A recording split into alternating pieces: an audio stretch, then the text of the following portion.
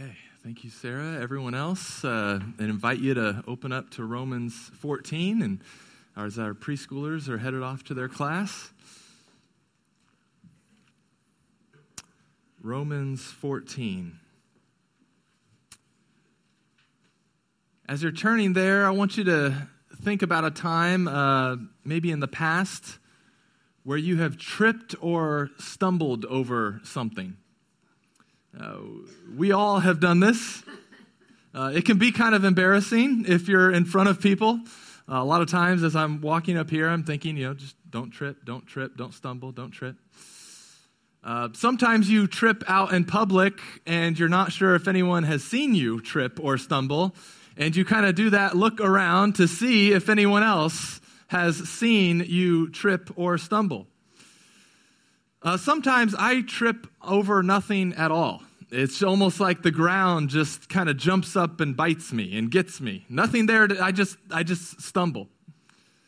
However, sometimes and other times I do trip over things that people have left lying on the ground. I typically wake up before Britt and the boys, and my routine is to go downstairs and make a nice cup of coffee to the brim, and then carry that up a dark stairway and down a dark hallway to get to the office. And it can be at times an adventure of Legos and toys and things that have been left in the hallway from the night before that I'm stumbling over and trying to get through to get to the office. Typically, it's not enough for me to actually spill my coffee, but it is enough to slow me down and to kind of hinder me from getting to my office. And then other times, once I get to the office, I trip over things that I've left laying on the ground, and I have no one else to blame except myself. And that's the most painful time, isn't it? It feels a little better to be able to blame someone else for you tripping and stumbling over something, but when it's your own fault, it just hurts all that much more. I'll see something in my office the night before, and I'll think, I should probably move that, or else I'm going to trip over it in the morning. But then I say to myself, nah, I'm pretty agile. I'm pretty nimble on my feet. I won't trip over it. I overestimate what morning Grant, pre-coffee Grant is capable of. And then the next morning I stub my toe on the exact thing I was worried about the night before. But what about you? We all probably have some good trip and stumbling stories. And maybe that would be a good thing to talk about in City Group this week. What was the most embarrassing trip and stumble you've had? If you're in my City Group, come prepared Tuesday to share that. But have you left things on the ground that you were responsible for that other people have tripped over? And now, it can be a serious thing at times, right? I mean, people's toes get stubbed, and it can be even a more serious thing if someone slips and falls and injures themselves. But an even more serious issue for us to consider this morning is, what are the things we are leaving on the ground that others are tripping over as they follow Jesus? As someone is walking with the Lord and with his people, are we helping and encouraging that walk, or are we hindering it? We'll also need to consider today, as ones who are walking with the Lord and with his people, are we stumbling too easily over everything? Are we stumbling over things that aren't even really there? Are we stumbling over things that we ourselves have left on the ground and not dealt with? We are in Romans 14 this morning, and hopefully you've got that open and in front of you, and we're picking up things in verse 13. And you'll remember that this is a portion of Romans where the Apostle Paul is exhorting us to love one another.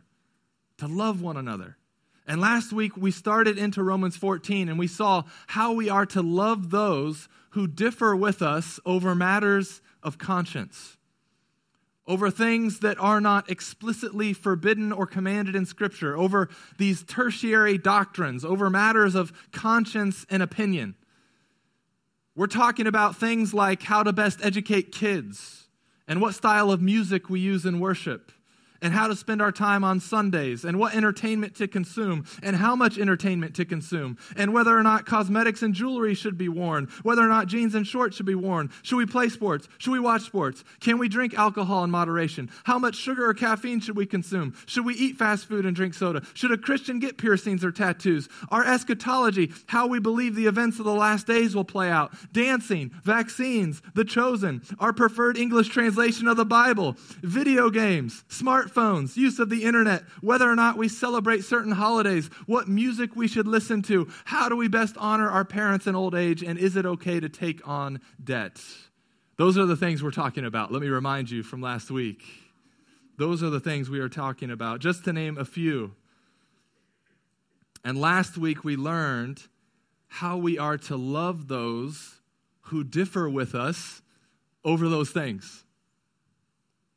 We learned that we honor the Lord and we love one another by not quarreling and by not condemning one another over matters of conscience. We learned that those with a strong conscience on an issue, meaning that those with a strong conscience are those that feel free in Christ to partake in something that Scripture does not forbid. We learned that those with a strong conscience are not to despise those with a weaker conscience. And we learned that those with a weaker conscience on an issue, a more sensitive conscience on an issue, those who are trying to honor the Lord by abstaining from something, we learned that they are not to judge and condemn those with a stronger conscience. And we ultimately learned where we're working as we get into now Romans 15 next week is that ultimately we are to welcome one another into friendship and fellowship as the Lord has welcomed us.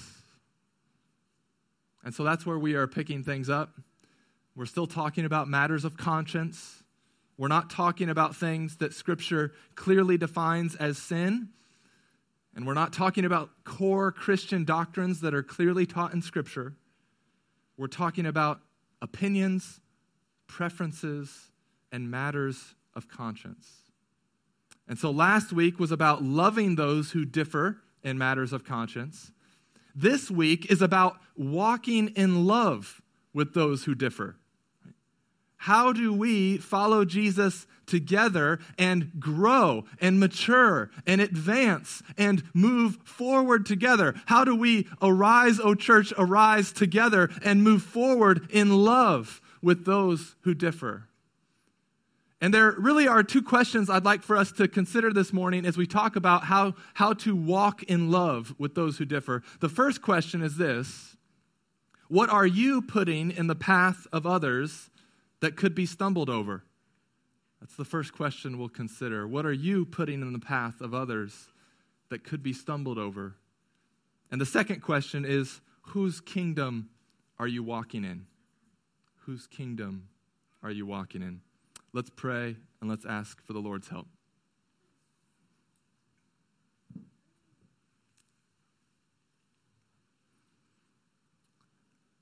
Father God, we thank you for your word. We ask, God, that we would have undistracted hearts and minds to set them upon your truth, to be changed and transformed by them. So, Lord, please help. Holy Spirit, please empower. Give me the words to articulate well and clearly your truth, that it might change us and transform us. Oh, Father, we hold this treasure in jars of clay. So may you work through even my weaknesses and shortcomings, so that the surpassing power might belong to you and not to us.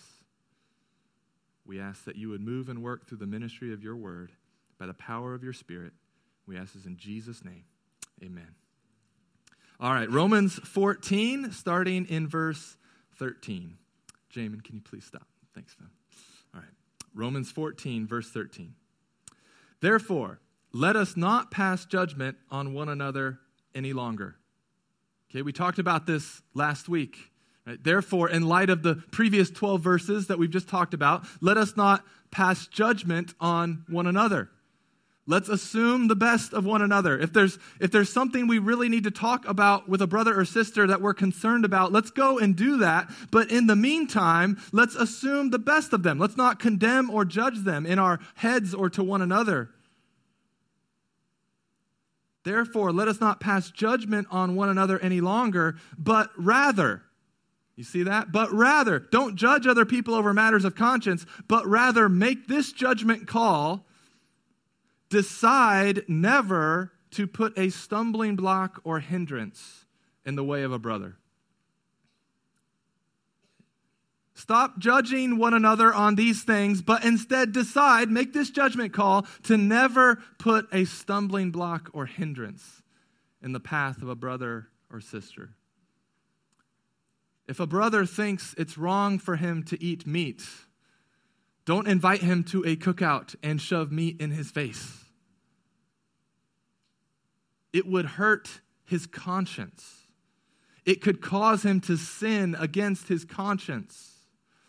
He wouldn't be able to eat the meat by faith, and therefore it would be sin for him.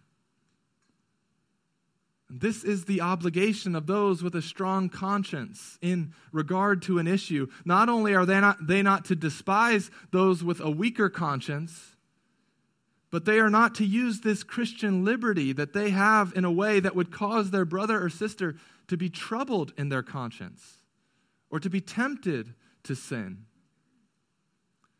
And there's nothing wrong with having a strong conscience.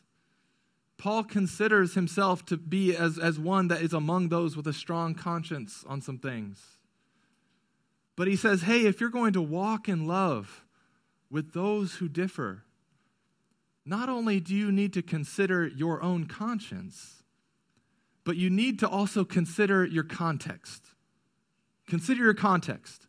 The greatness of having a strong conscience on an issue is that you are now free to partake or abstain depending on the context you find yourself in. And you can do both by faith. So this is a key point if you're taking notes. If we are to walk in love with those who differ, not only are we to consider our conscience, but we are also to consider our context. Our context. Will my exercise of my Christian liberty cause my brother's conscience to be harmed and thus trip him up in his walk with the Lord? Look back at verse 14. I know and am persuaded in the Lord Jesus that nothing is unclean in itself, but it is unclean for anyone who thinks it unclean. You'll remember he's talking to Jews in the church who grew up with the old covenant food laws, and they considered some foods to be clean and others to be unclean. He's talking to Gentiles who've been a part of some pagan practices in their past, where they've been in worship services where food and drink have been used in the worship of demons. He's writing to a church in a city where some of the meat and wine being sold in the market has been previously used in the worship of idols. And this has caused some in the church to say, hey, it's just best not to eat meat at all. Let's just distance ourselves from these things with a dark and pagan past. And here Paul gives us part of the beautiful doctrine of creation and redemption. And he says, nothing is unclean in itself. Nothing is unclean in itself. But then he says, but it is unclean for anyone who thinks it unclean. The meat and the wine that have been used for pagan and sinful purposes in the past, he's saying they are not unclean, but they are for the one who thinks they are. And those two things are not contradictory statements. This is not Paul falling into relativism where just, well, what's true for you is true for you. This is my truth over here. That's not what's happening here. What Paul is doing is he's teaching us just how important our conscience is. He's teaching us just how important our conscience is. It is clear from this passage that the point isn't really about the food and the drink. It's about listening to your conscience. Because disobeying your conscience can be a really dangerous thing. Because the more you disobey it, the more you sear it, the more you quiet it, the more you drown it out, the more you can't hear it. And our conscience, it is God's gift to you, to guide you and to protect you. And we wonder sometimes when we see things on the news or hear reports of just great evil and heinous and cruel things being done, we wonder, like, how do those people sleep at night with such a guilty conscience? And the truth is, many of them can't sleep, and they need some sleep aids to help that guilty conscience. But others have not listened to their conscience long enough that it has become seared and silent. It no longer serves to guide them and protect them, as it has been drowned out by their sin and their refusal to repent. And so someone who's convinced that they shouldn't eat meat, and you can fill in that eating meat, you can fill in that blank with any of those things I listed at the start. Someone who is convinced that they shouldn't do this or that they shouldn't watch this or that, shouldn't consume this or that, shouldn't celebrate this or that. Someone whose conscience is telling them, don't do this, don't do this, don't do this. You whose conscience is stronger in an area should not pressure them to disobey their conscience. Okay? You with a stronger conscience should not pressure someone with a weaker conscience to disobey their conscience, because it is a dangerous thing to disobey your conscience. It's a dangerous thing to just stop listening to your conscience. But you should encourage their conscience to, over time, be trained and transformed by Christ. What did we talk about last week? We talked about how no one's conscience is perfectly aligned with the will of God. We all need our conscience to be trained and transformed by Christ over time. And that involves three things. That involves our dependence upon the Holy Spirit. The Holy Spirit comes into a believer and changes and transforms and energizes their conscience to be more aligned with God's will. So there's a dependence on the Holy Spirit. There must be also a commitment to the Scriptures, to continually learning from the Scriptures and letting the Scriptures train and transform our conscience and how we think about certain things. And for our conscience to be trained and transformed by Christ, not only does it involve dependence on the Spirit, commitment to the Scriptures, but it also involves wisdom from the church community that we're in. We have the gift of one another. We can talk through some of these issues with one another. We can pick one another's brains. We can learn from people's past experiences on things. We can gain wisdom from one another. And that should be training and transforming our conscience and how we think about things. But nonetheless, it is wrong for anyone who thinks eating meat is wrong to eat. They'd be disobeying their conscience. But that doesn't mean that they always need to think that way. We can encourage their conscience to be trained and transformed by Christ through the power of the Spirit, through a commitment to the truth of His Word, and in the midst of wisdom from one another. Our conscience needs to be trained and transformed. The original disciples of Jesus, they needed their conscience to be trained and transformed by Christ. I mean, they had grown up thinking of certain foods as clean and others as unclean, and then Christ comes along and starts saying things in Mark chapter 6. This is a passage that our city groups are going to be getting to soon in Matthew. But Jesus comes along in Mark chapter 7, verse 15. And he says, "There is nothing outside a person that by going into him can defile him. But the things that come out of a person are what defile him." And when he had entered the house and left the people, his disciples asked him about the parable. And he said to them, "Then are you also without understanding? Do you not see that whatever goes into a person from outside cannot defile him, since it enters not his heart, but his stomach, and is expelled? Little anatomy lesson there from Jesus. It enters not his heart, but his stomach, and is expelled. Thus he declared all foods clean. And he said, what comes out of a person is what defiles him, for from within, out of the heart of man, come evil thoughts, sexual immorality, theft, murder, adultery, coveting, wickedness, deceit, sensuality, envy, slander, pride, foolishness. All these evil things come from within, and they defile a person. All this sin is not just out there, it's in here. This is where it's coming from. And that truth, the truth of Jesus' words, needed to change how the disciples thought about food. And not only that, it needed to change how they thought about people, how they thought about the Gentiles, how they thought about unclean and clean things. And it's going to take Peter some time to get his conscience aligned with Christ on this one, isn't it? As we read the New Testament, we see it's going to take Peter a little while for his conscience to get aligned with the will of God. It's going to take, after this, then later on, a vision from the Lord in Acts 10, as the Lord is helping him see that the Gentiles have also been welcomed into the people of God as well, and he's shaking up this distinction of clean and unclean. It's going to then later take Paul calling Peter out in Galatians chapter 2 over some of these things. It's going to take Peter some time for his conscience to be trained by Christ.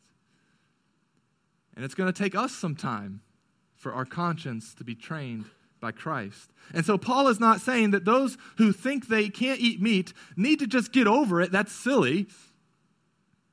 And other Christians should just force them to do something that goes against their conscience. No, he's not saying that. He wants to protect their conscience. He wants them to listen to their conscience, but he also wants their conscience to be trained and transformed by Christ. And how we think about things, church, should change over time through the power of the Spirit from the truth of his word, and in the midst of wisdom in the church community. An example of this was from J.D. Crowley in his book Conscience, which was the book I recommended to you all. It's one we have out in our bookstore. He shares a story from Cambodia where he served as a missionary. And in the tribal areas where he served, at that time, the most important musical instrument was the brass gong. Okay, you can picture those big, brass gongs, people hit with mallets. I'm recommending that's how we start our worship times together. We get rid of the countdown on the screens, and instead it's just, man, when you hear this, it's time. It's time. Yeah, all right, we got some support. Good. We're going to have to keep the momentum going before it's squelched. But this was a really important instrument in that culture for the Cambodians. And so when they were coming to Christ, the missionaries there were encouraging and suggesting that they use these gongs in the worship of Christ.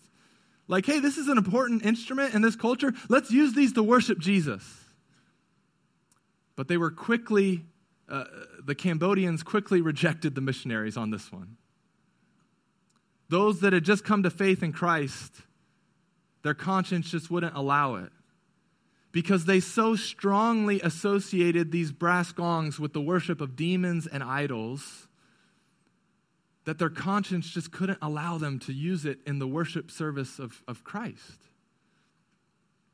And so in order to not harm their conscience, the missionaries agreed.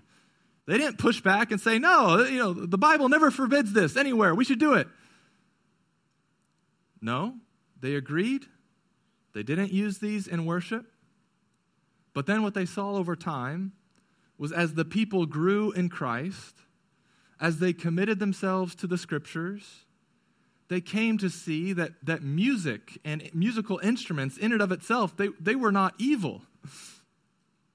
They came to see that these brass gongs, these instruments in and of themselves were not evil, and that the earth is the Lord's and the fullness thereof. And therefore, years later, they had no problem seeing Christ redeem these instruments and start using them in worship. And he writes in the book that 15 years later, now in that part of the world, brass gongs are mainly associated with the worship of Christ. Because all the pagans have either come to Christ and now used their gongs to worship him, or they've sold their gongs to buy TVs. That was the other thing that happened as well. Still going to chalk it up as a win for Jesus, okay? But you could, I don't know. Is it worse with more TVs? I don't know. But now when they think of that, now when they hear that sound, now that's associated with worshiping Jesus. You see how their conscience was trained and transformed, and yet you also see the love of the missionaries to not press on them and push them into something that would make them disobey their conscience. They weren't pressured into disobeying their conscience, but their conscience was over time trained and transformed by Christ, and they did come to think differently about these instruments as they developed a stronger conscience about them. But this takes time. This takes time. This takes walking with people over time and patiently loving each other, even when our consciences always aren't aligned on every single issue. And so for us, the playing of brass gongs might not be what causes people in our context to stumble. But what are you leaving in the path of other believers with weaker consciences that is hindering their walk with Christ? What are you leaving in the path? Look at verse 15. For if your brother is grieved by what you eat, you are no longer walking in love. By what you eat, do not destroy the one for whom Christ died. So do not let what you regard as good be spoken of as evil. This good gospel, this good news that we have, that we celebrate, that we have been justified and declared right with God through faith in Jesus Christ.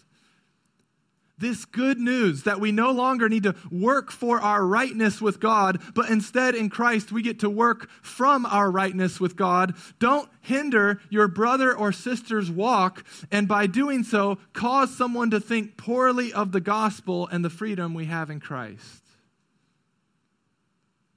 What are you putting in the path that could be stumbled over? Ask the Lord to show you this morning. Even now, Lord, show us.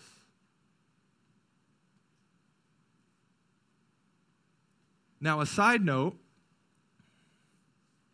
is that some of you are stumbling over things you've put in your own path, like me in my office in the morning. You've maybe been indecisive about matters of conscience. You haven't pursued your conscience to be trained and transformed by Christ. You haven't triaged your beliefs like we talked about last week. You don't know if this is a hill you should die on or not, or if this is a hill you should be open about. And then when it comes time for you to either partake or abstain, to make a decision on something, you struggle and stumble to do either one by faith. And therefore your conscience is harmed, and you stumble on the path with no one to blame except yourself. But more importantly, what are you putting in the path of others that they could be stumbling over? Walk in love with those who differ. Now, verse 15 and verse 20, there are some big key truths in those verses that help us see why this is so important, and they help us put things in proper perspective. Verse 15 speaks of these brothers that were causing to stumble as those for whom Christ died. Those for whom Christ died. Verse 20 speaks of them as the work of God. The work of God. If God has done the great work through Christ to make sinners saints, if he had died so that the unclean would be made clean, if he has done the work to bring this group of people together to form his church, don't hinder and don't destroy all that simply because you want to exercise your Christian liberty. Simply because you want to be right.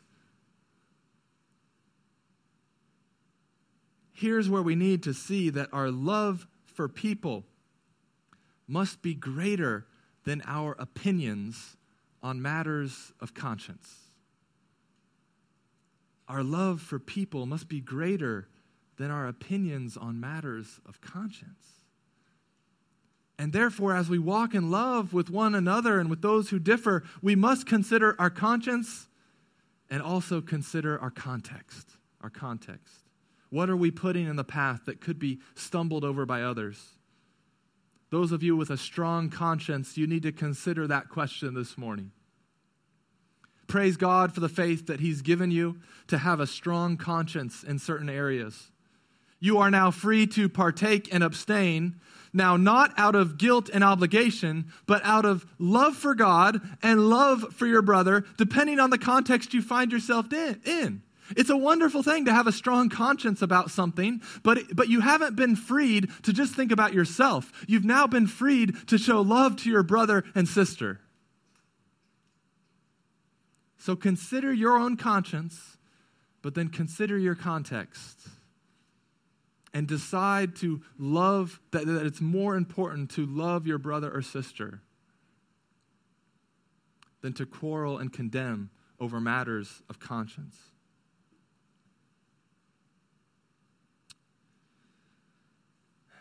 But then, not only do we have people that are leaving things for people to stumble over, but then there are people in the church who stumble over every little thing. And sometimes there's not even anything there at all to stumble over. And they're consumed with blaming their brothers and sisters for their stumbling.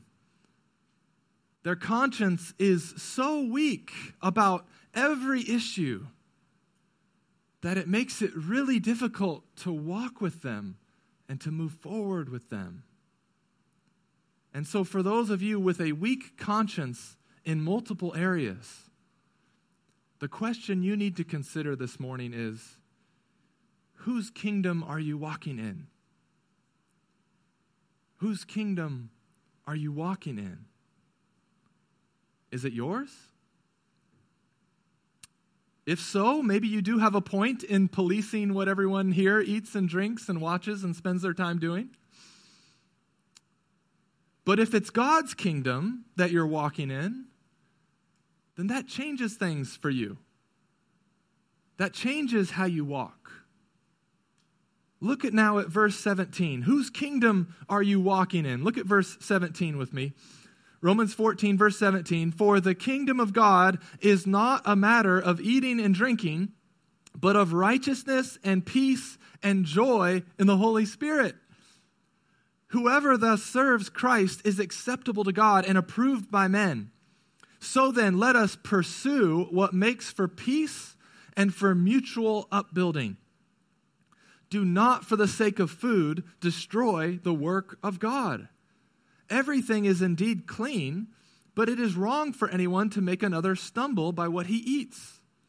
It is good not to eat meat or drink wine or do anything that causes your brother to stumble.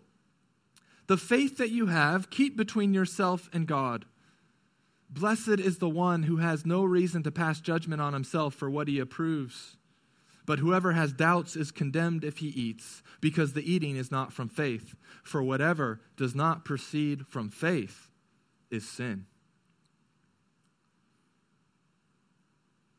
We are to be walking as citizens of the kingdom of God. On the flip side, the kingdom of man is all about the opposite of these things that we see. The kingdom of man is all about self-righteousness. The kingdom of man is all about anxiety and turmoil and despair.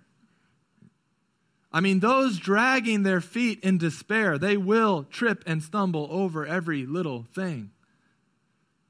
But not in the kingdom of God. Whose kingdom are you walking in? Are you walking in the kingdom of man, trying to work for your own righteousness and right standing with God? And you do so by judging and condemning others because this helps you justify yourself before Him. That's kingdom of man stuff. Or are you walking in the kingdom of God, working from the righteousness you've already received through faith in Christ? Are you walking in the kingdom of man, always anxious about where you stand with God, always insecure and in turmoil with other people about where you stand with them? Or are you walking in the kingdom of God, enjoying perfect peace with God and pursuing peace with others? Are you walking in the kingdom of man and despairing over all the ways your plans have been frustrated? Or are you walking in the kingdom of God and experiencing the joy of the Lord, living as a citizen in the already not yet kingdom, submitting your will to His moment by moment and day by day? Oh, this greatly determines how you are to walk in love with those who differ from you, whether or not you view you're walking in the kingdom of God or the kingdom of man. Are you trying to be the Lord of other people's consciences in an attempt to build your kingdom and reputation and solidify your opinions and preferences? If you are, you're going to be prone to hinder and destroy the work that God is doing in other people's lives. But if you are walking in the joy, if you are walking in the joy as one, in the joy of the Lord as one who has entered the kingdom of God, oh, then you will be motivated to not tear down or hinder someone else, but instead pursue what makes for peace and for mutual upbuilding. I mean, it's easy to tear down and destroy things. Any 2-year-old throwing a tantrum can do that. And how easily we destroy relationships and marriages and friendships and churches, all for the sake of being right about matters of conscience and opinion. Oh, may God empower us to choose the better way, not the easy way of destruction, but the difficult and the uncomfortable way of building and pursuing. That's what the kingdom of God is all about. It's all about building and pursuing, building relationships, building marriages, building friendships, building churches, building true fellowship, building up one another's faith, and pursuing peace with one another. Well, how do we do that? Verse 22 says, here's one way to do that. Look at verse 22. The faith that you have, keep between yourself and God.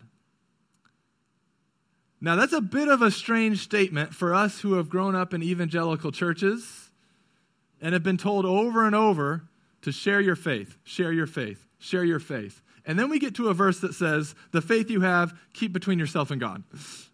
Like, what? Well, remember, we're still talking about matters of conscience and opinion. This isn't Paul commanding us to stop evangelizing or to stop sharing the gospel. But he says on matters of conscience, keep the faith in regard to matters of conscience between you and the Lord. Now, this doesn't mean that we can't talk about these things with one another. Again, that's one of the ways we train our consciences is in the community, the wisdom from the people of God. But this does mean that those who have a strong conscience, if they can reasonably help it, that they shouldn't flaunt their Christian liberty in front of those with a weaker conscience. If you know that someone's conscience would be harmed by something, you're not to throw it in their face. And this also means that those with a weaker conscience should not police those with a stronger conscience. You should not see yourself as the hall monitor of the church. You should not go looking for every little stumbling block that might be falling out of the pocket of someone exercising their Christian liberty. Now again, let me clarify, this is not talking about sin that we in the church do need to call out and correct one another in. We're not talking about core foundational Christian doctrines. We're talking about matters of conscience, where the Bible does not clearly forbid or demand, and that the conscience of Christians might differ on. Those with a strong conscience are not to flaunt their Christian liberty in front of everyone else, and those with a weak conscience should not police everyone else. Because by doing either one of those, you are in danger of destroying the work of God. That's a big deal. That's a big deal. To hinder, to destroy, to disrupt the work that God is doing, all for the sake of wanting to exercise your Christian liberty someplace? All for the sake of wanting to police everyone around you? Going to hinder the work of God? God, through the life, death, and resurrection of Jesus, has done great work in our lives. The first work that he's done is he's cleansed us. He's cleansed us. He's completely changed this whole clean, unclean paradigm. Right? This thing that they're wrestling with the food and drink, clean or unclean. When Jesus came, he completely changed that clean, unclean paradigm. I mean, before Christ came, whatever was clean was only really temporarily clean. Once it came into contact with anything dirty, anything unclean, anything sinful, what happened? What happened was the uncleanness overpowered the cleanness. I mean, you could be clean temporarily, but then you come into contact with something unclean, and the uncleanness that used to win. People would touch something unclean, and as a result, they would have to yell out, unclean, unclean, unclean. And they'd be sent out of the camp, out of the community for a time. But then Jesus came, and he totally switched the whole power paradigm of clean and unclean. When Jesus came, because he was God in the flesh, his holiness and his cleanness started overpowering all the uncleanness. When Jesus came into contact with uncleanness, he didn't become unclean. The uncleanness became clean.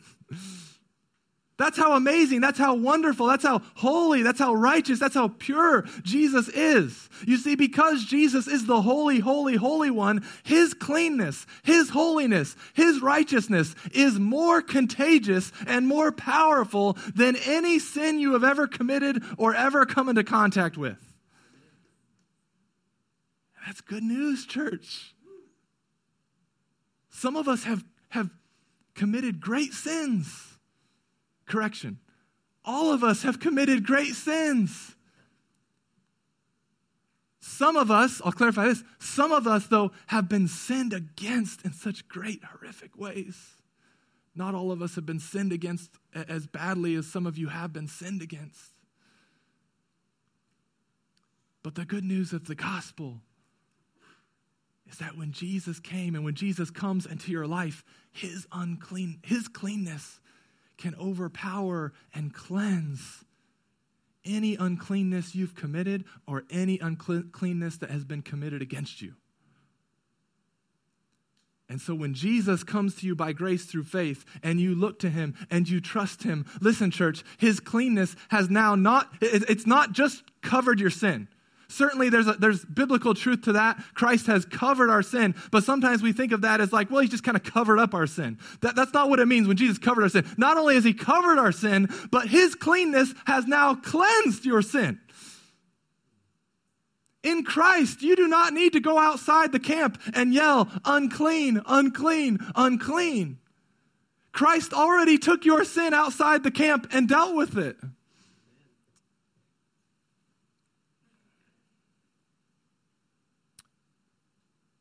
But sadly, we've been doing church life together now, a little over 5 years. We've done enough church life together for just real things to start to get exposed, real life to really start to happen. And sadly, some of you, because of your weak conscience and because of your propensity to judge and condemn, you have made others in our church feel like, after having spent time with you, that they must walk away yelling, "Unclean, unclean, unclean."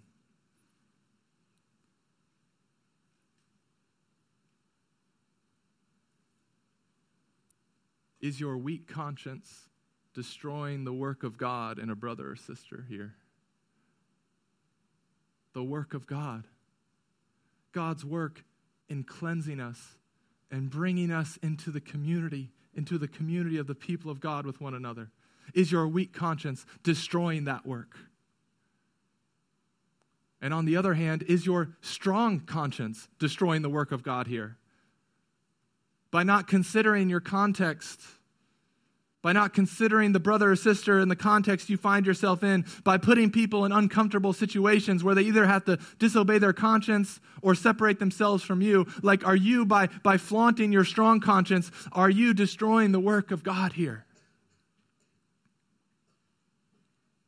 Oh, church, may it not be so here. But may everything we do proceed from faith. For whatever does not proceed from faith is sin. We've talked previously in our study of Romans that we are to live by faith. In Romans 1:17 we learned, the righteous shall live by faith. And living by faith, what that means is to humbly trust God in all things. Are you humbly trusting God in matters of conscience? We're going to talk one more week about this next week as we get into Romans 15, these matters of conscience. So you still have time to continue wrestling with the Lord, but are you humbly trusting God in matters of conscience?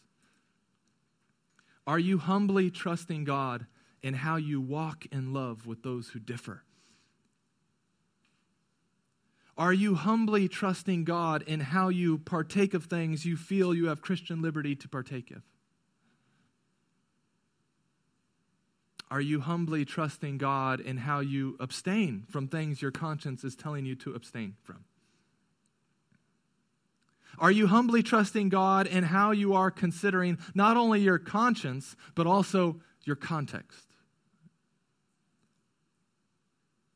Are you humbly trusting God in how you are deciding and making the judgment call decision to never put a stumbling block in the way of a brother for whom Christ died? How are you walking in love with those who differ?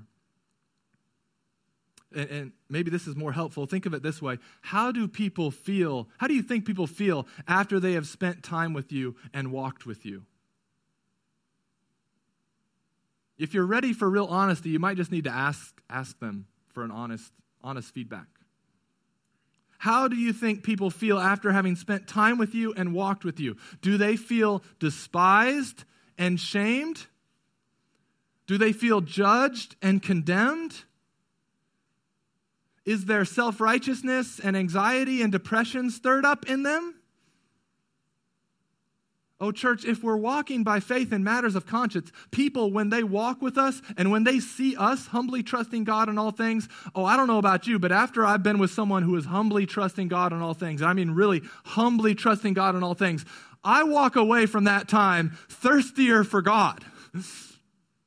Hungrier for God. I walk away, even if it's someone that I differ with, after I've seen their faith and their peace and their joy as one who is walking in the kingdom of God, I walk away wanting more of God. I don't agree with that person on everything, but man, I want the Lord more. They have made me thirstier for Jesus. People should walk away from times with us and from our city groups and from times when we gather together. They should walk away and to be surrounded by people who are humbly trusting God in all things, and they should walk away hungering and thirsting for more of God. And being able to echo Psalm 42, Psalm 42, they should be able to echo this. As a deer pants for flowing streams, so pants my soul for you, O God. My soul thirsts for God, for the living God.